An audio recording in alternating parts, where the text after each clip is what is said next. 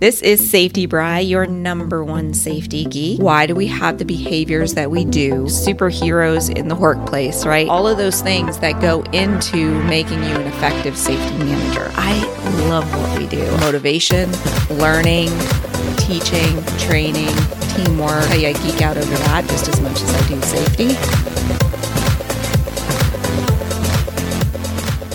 Hello, and welcome to the Safety Geek Podcast.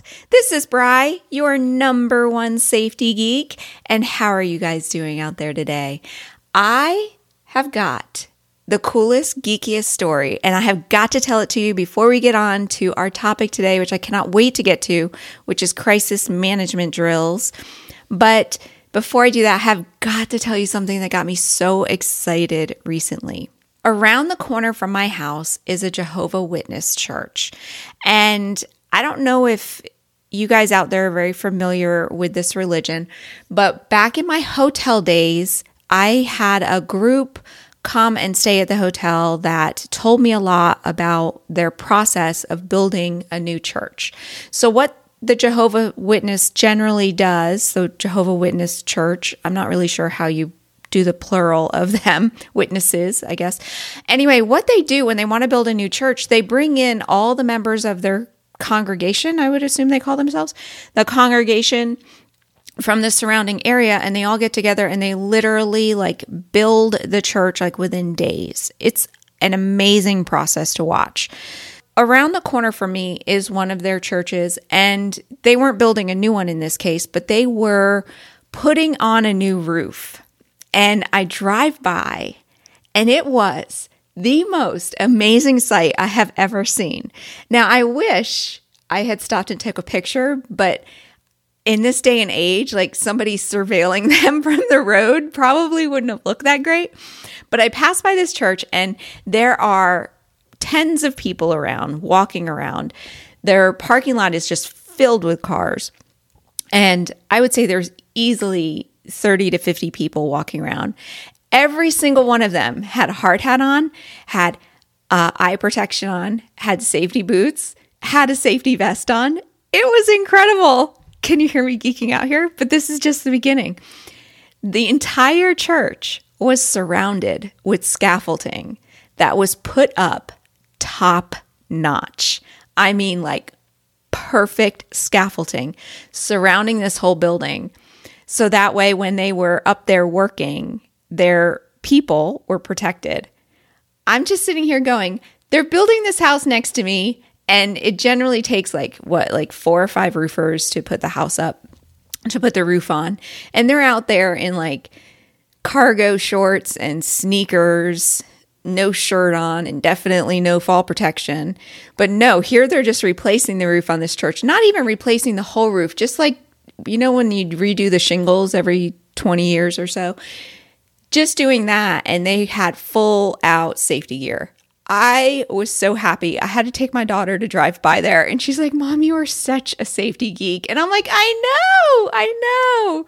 It was incredible. I don't know if you guys have ever seen anything like that. And if you ever have the opportunity to see them put up a new church, it is an incredible sight. It's been probably 20 years since I've seen that happen, because it was way back in my hotel days. So it was probably 22, 23 years ago when they were staying at the hotel. But they get all the safety in order. They get all their permits in order. They do everything in order. And then they just, boom, get it up within days. So that way they can have it inspected at that time, the electric done, the plumbing done, everything. It's pretty cool. It's a pretty cool process to watch. So I just had to share that with you because I think you guys are the only ones who would understand why I geek out so much about that. And I just think it's funny when people try to fight us on doing things safely, when here you have these novices, and they're not all novices, because they obviously have some pretty smart people that know what they're doing, but a lot of it is volunteer help. So think Habitat for Humanity type of thing, working, and they're following all the safety rules. So anyway, all right. So let's move on. Today's topic is crisis management drills. And I'm not going to get into how to build a crisis management program. But let's start off by talking about what business continuity is and what crisis management is. So that way you can kind of get an overview, because I know some operations don't even think that far in advance.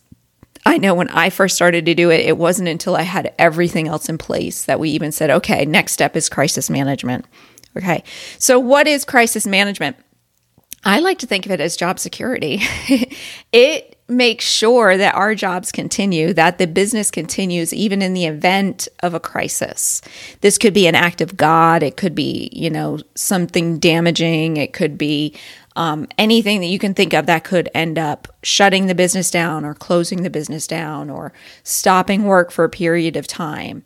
And I like to think of crisis management as thinking with the end in mind. So it's preparing for the worst and having a plan for any situation that can possibly come to mind, right? So if you think that, you can get snow accumulation on your roof, which could cause a roof collapse, so you plan for that type of stuff in advance. So obviously you're going to try to prevent it from happening, but some things like a tornado, a hurricane, you can only plan so much, and then it's still going to happen. So how are you going to make sure that your business continues? And that way you still have a job, along with everybody else. So my first class in crisis management actually opened up my eyes big time, because in Florida, we always think about hurricanes, and we always think, okay, hurricane's going to come and it's going to blow everything down and everything's going to be wiped out. But in my crisis management class, they said, try to think about things. Yes, you do need to include that on your list, but also think about things that you can't prepare for.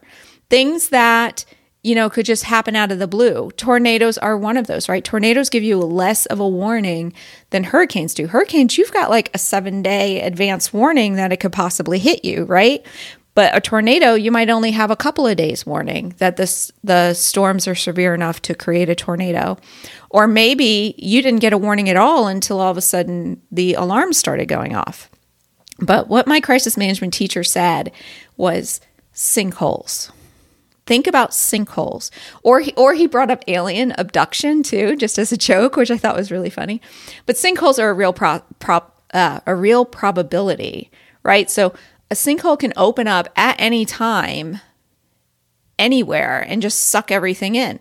Do you remember that sinkhole underneath that fancy car dealership that sucked up like classic cars that there was only one of? It was like a museum or something.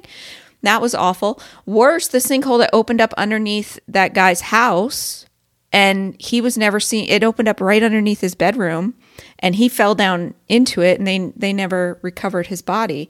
I also heard of one in Illinois where it was a golfer on a green, right? And it just opened up right under him. And I know my ex-father-in-law was at a gas station, and one just opened up right there by his car. His tires were like hanging off the edge. So sinkholes, so when you think about crisis management, think about stuff like that too. What would you do in case that happened to make sure that your business continues? You want to have a plan for those type of things. And like I said, I'm not going to go into the details of creating a plan because that would take multiple podcasts. But the basics of a plan are having a method of identifying what could happen and what the results would be if it did happen. And then taking steps for what can you prepare in advance now. So think of like snow accumulation on the roof. You can put checklists and things in place for snowstorms to make sure you clear the snow off the roof, right? So the roof doesn't collapse from the weight of the snow. And also have processes in place to ensure that your business continues in the event that one of these disastrous things happen. So what I like to think about why this is so important is several years ago, let me think, it was when I was at the beef company, so it was probably like 10 years ago, I was working at a meat processing plant. And, when you work within an industry, you get a lot of industry news and things like that. I got this industry news about this processing plant fire. It was a meat processing plant that caught fire. And what they were doing, luckily it was on the weekend, so there were no workers in the building. They were welding some racking in the warehouse. And meat is extremely flammable. Think about it. There's a lot of fat in meat and, we do cook it, that type of stuff. So they were doing the welding. Nobody was watching for sparks. They didn't have fire watch. One of the boxes caught on fire, which the entire warehouse is full of cardboard boxes, caught on fire, and it spread so quickly that these 2 to 3 maintenance guys that happened to be in the building, they could do nothing about it by the time they recognized what was going on. And it engulfed the entire processing plant. And the thing is that, there was only 2 or 3 people in the building at the time, and thank God there was no injuries and no life safety issues, but the entire business was burnt up. This was a business that employed 800 people in a town of 2,000. Think about that. I don't know if they ever rebuilt the plant, but that meant that those 800 people were out of work. So having a continuity plan thinks about these things ahead of time, right? So yes, they probably should have had fire watch, and yes, there were things they could have done to prevent it. That's a whole nother story. But if a fire happens, let's say your building gets hit by lightning and starts that same type of fire, how are you going to make sure that your business continues? All right, so that's why I feel like this is so important. And fire is one of the things that I am always scared of myself. My kids actually tease me about how scared I am of fire because I don't want to lose my stuff, right? And you kind of have to start from scratch again. And some businesses, if they burn down, they may never start from scratch again. They may say, nah, we're just not going to bother. We're going to just take our insurance money and run. Having a plan in place kind of helps you continue the business. So typical things that I see for people in their plans to make sure that their business continues is to have offsite storage. So you might want to store things for the business offsite, like your data, your IT storage, things like that, important papers, documents, computer backups, all that good stuff. Having a good relationship with your suppliers and your competition, right? So you can actually partner with your competition that in the event of a crisis, they'll take over your business, and vice versa. When they have a crisis, you'll take over their business, but you won't steal each other's business. Once everyone is back up and running again, it returns back. It's just a relationship. Cloud access to important documents. So a lot of times when a crisis happens, you can't get to your computer because it's in the building and you can't get in the building. So you want to have cloud access to it so that way you can access it from any computer. A Go box for your office. So think about the people that like to prepare for the zombie apocalypse. So think about that, but for an office. What kind of stuff would you need if your office disappeared where you can immediately set up an office offsite? So I used to keep envelopes and letterhead and office supplies and all of that in a tote box in an offsite storage. So that way you could easily just set up an office anywhere. Emergency information lines. Having a dedicated number that people can call into to get information. So let's say a hurricane is coming and you're going to shut down your business. You can leave a message to your employees. So that way they can call this number and know, okay, this is what's going on. Or if there's a fire at your plant, are we returning to work? What are we doing? There's a number they can call to get information. So instead of them calling and bugging you, you can leave a message on this dedicated line. You can do this a lot of times either by using a service, but you can have a dedicated line within your phone system that just goes to a voicemail. And since most of that is kept in a cloud and not on site, that data, it would still work. I also kept a list of local shelters. So if I knew evacuations were happening in my area, I'd be able to find my employees and make sure that they were okay and see if they wanted to work. People living in a shelter, they don't want to stay in that shelter all day. They actually do want to work. How can I locate them, find out where they're going to be, and then see if they want to come help us get our business back up and running. And then a list of the employees' contingency plan.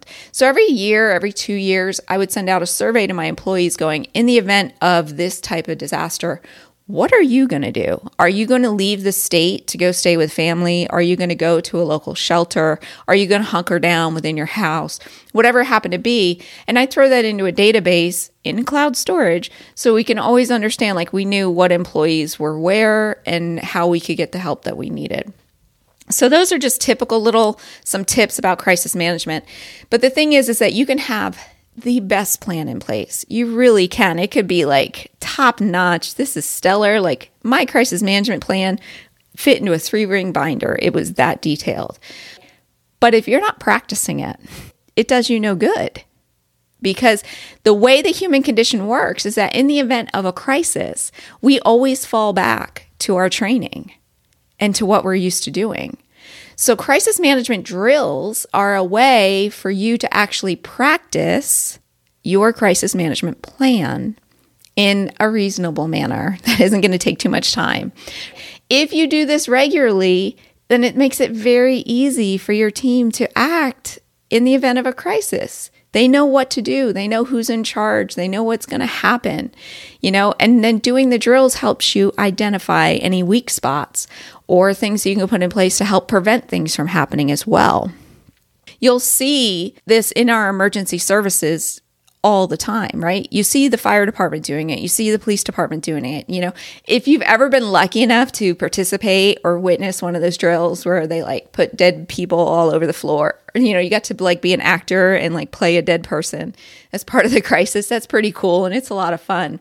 But those simulation drills are really important because it gives that role playing, because in training, role playing and the actual tactical response and getting that type of kinetic type of training through the brain helps embed that training into the memory so that when an emergency happens, you just act and you don't have to think about it and you don't panic, right? So doing that type of drill is not really practical for most operations. I know it was never practical for mine. As much as we wanted to do it, you're talking about shutting down the business for several hours in order to do that. And that's just not practical.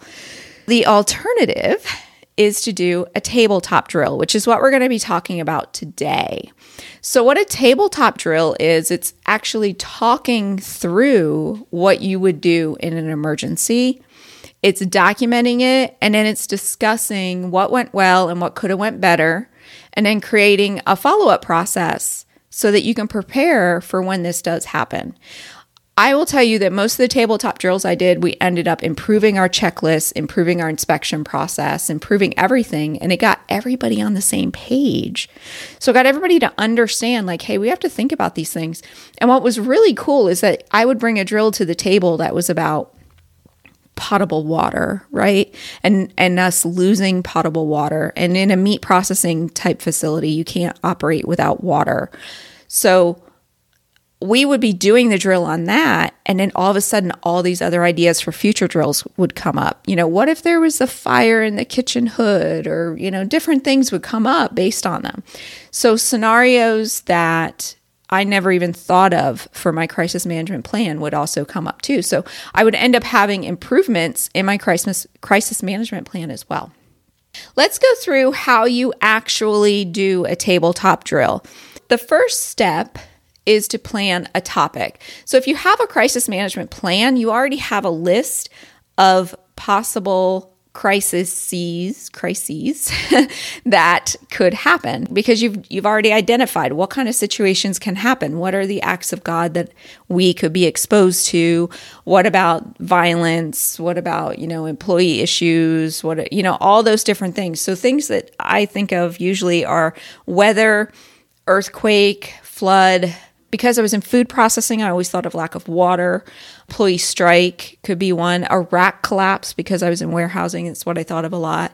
A major equipment malfunction, right? So if you have a piece of equipment that your business depends upon, and that equipment goes down for 3 days, what are you going to do? Do you just, that's okay, we just don't meet quotas? Or maybe your contingency plan is we're going to work the weekend. Who knows? But you have to think about these things ahead of time so that way you're well prepared.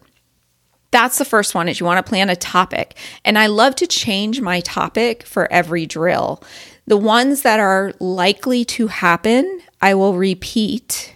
But I generally and we'll talk about how often I like to do these drills. But I do like to repeat the ones that happen more often, but I do like to change them up because it makes the tabletop drill more fun too. So that way we're not talking about the same thing every single time. Next is you're going to create a narrative of the scenario and the timeline of the story. So this is the fun part. So you get to actually write a story about what happened. So you get to just make something up. Ray was cooking some meat in the kitchen and the grease splashed and it landed on this towel that was full of oil and I don't know, and it just started a fire. Whatever it could be, you get to create a story about what happened. So that is your initial story. This is the initial crisis. Could be, Hurricane Irma came blowing in. That's the first part. And then you create this is what happened. This is where everybody is at the time that this happened. And then you're going to create a storyline, which means every 30 minutes or so, you're going to interject something new that happened. We evacuated and one of the employees that evacuated has collapsed. We don't know why, that type of thing. So you create 3 to 5 of them. I love to have one of those 3 to 5 to be a media relations one. The news crew has just arrived. What are we going to do? They have 3 vans and 5 reporters and video cameras, so that way we can prepare for how are we going to handle the media in that case. Or part of the building collapsed, or, maybe you had water and now you don't have water. Whatever it could be, you just make the scenario more difficult and different things that could happen. So you prepare 3 to 5 of those as well.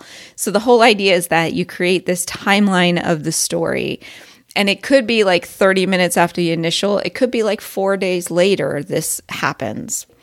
And then your next steps, so this is all just the prep. We're not actually doing it yet. We're just preparing for it. The next step is to decide who needs to be there. So generally it's going to be your management team, but you might want to include some supervisors or some maintenance people. So if I was talking about an ammonia response, an ammonia leak in the refrigeration system, I would include my ammonia tech in the meeting as well.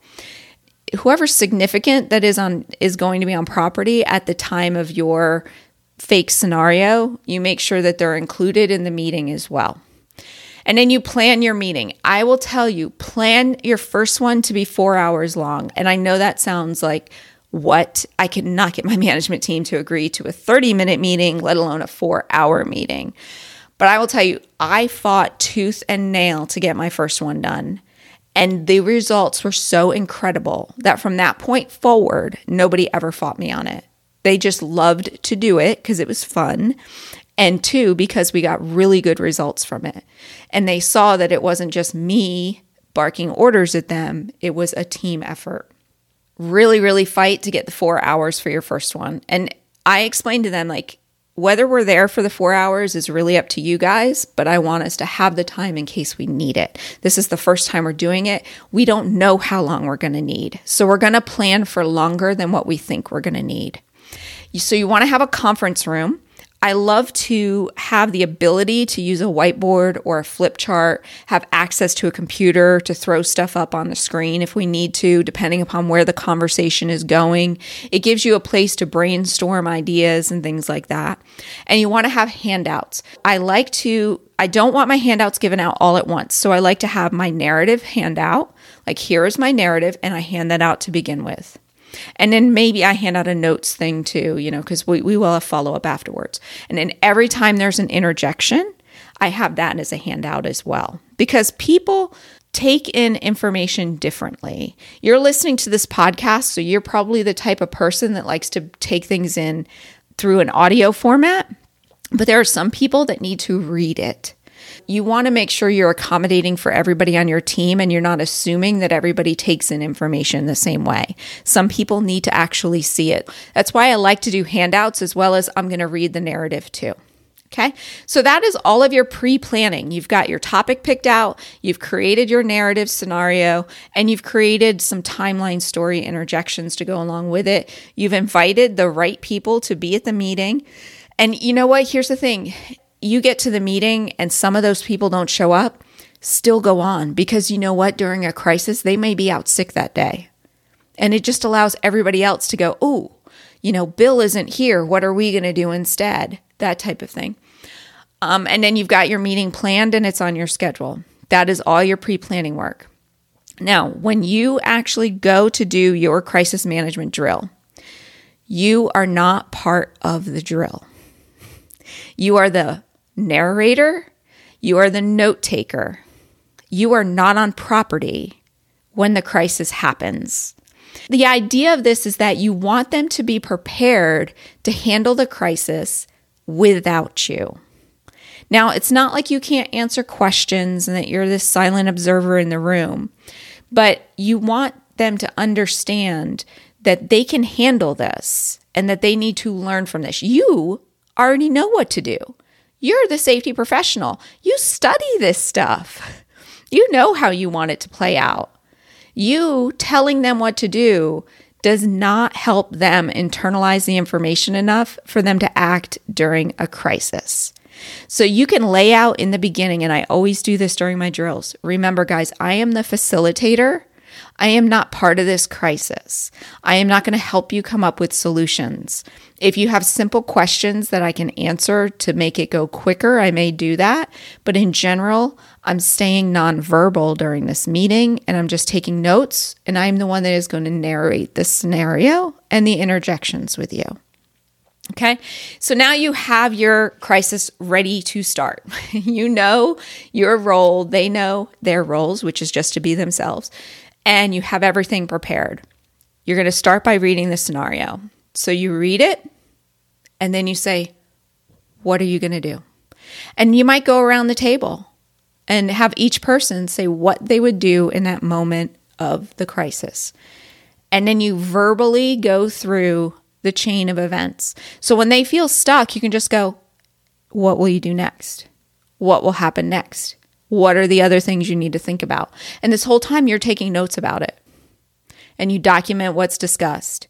And as their discussion timeline, so if you think about it, I'm saying that my issue is, a roof collapse in the warehouse from too much snow. And all of these steps have taken place. Since then, they've got the refrigeration system under control. They have that shut down. They have all the employees accounted for. They have notified the customers. It's now literally an hour after the fake incident happened. You then go, okay, hold up, guys. I'm now going to give you an interjection.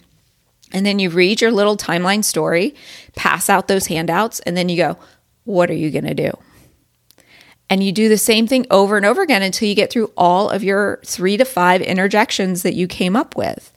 It is amazing.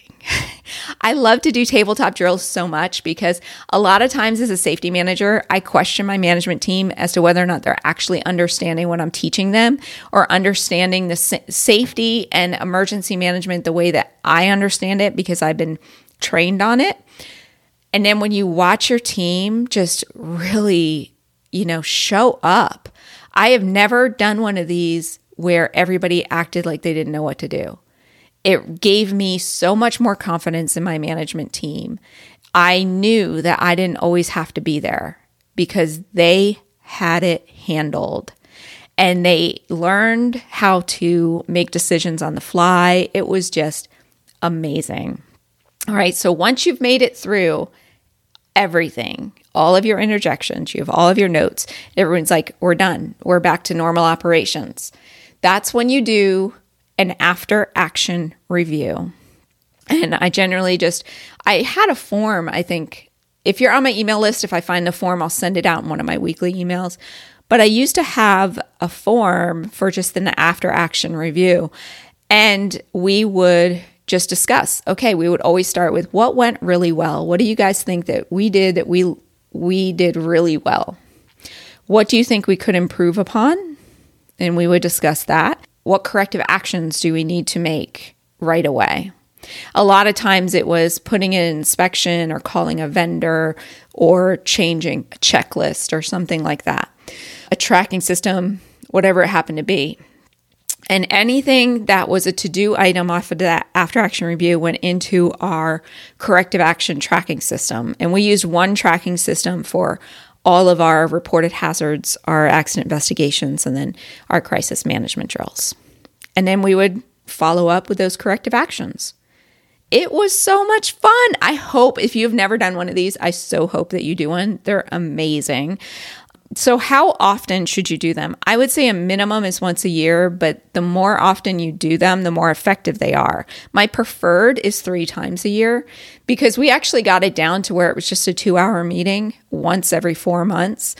And it really helped the management team not only work together as a team, so it became a team building event, but it helped them feel more prepared too. So we would always do one before hurricane season.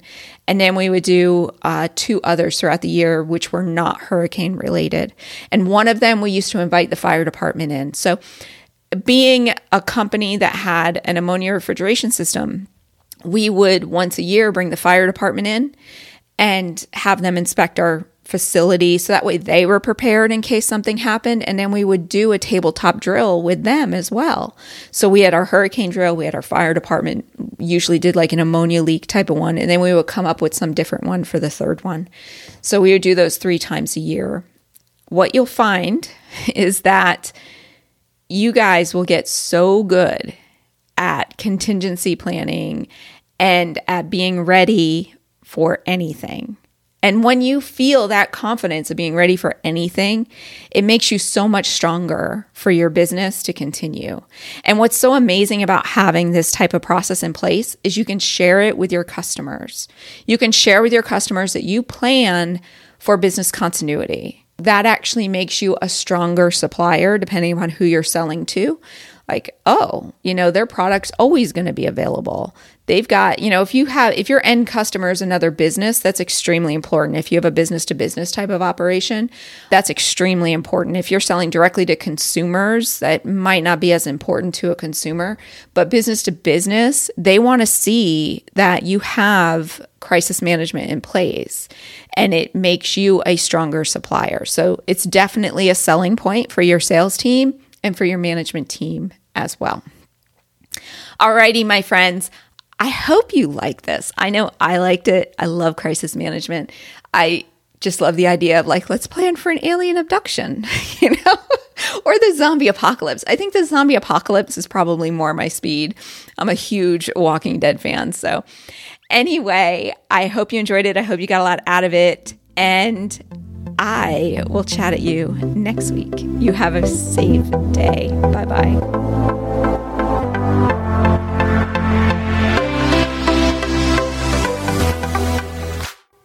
You know what? I have a hunch that you have a BSF, a best safety friend, who would love to know about this show. Well, don't keep it to yourself. Sharing is caring. Stop what you're doing right now and forward this show to them. They will thank you. And don't forget to check out the show notes and links for this week's episode at thesafetygeek.com.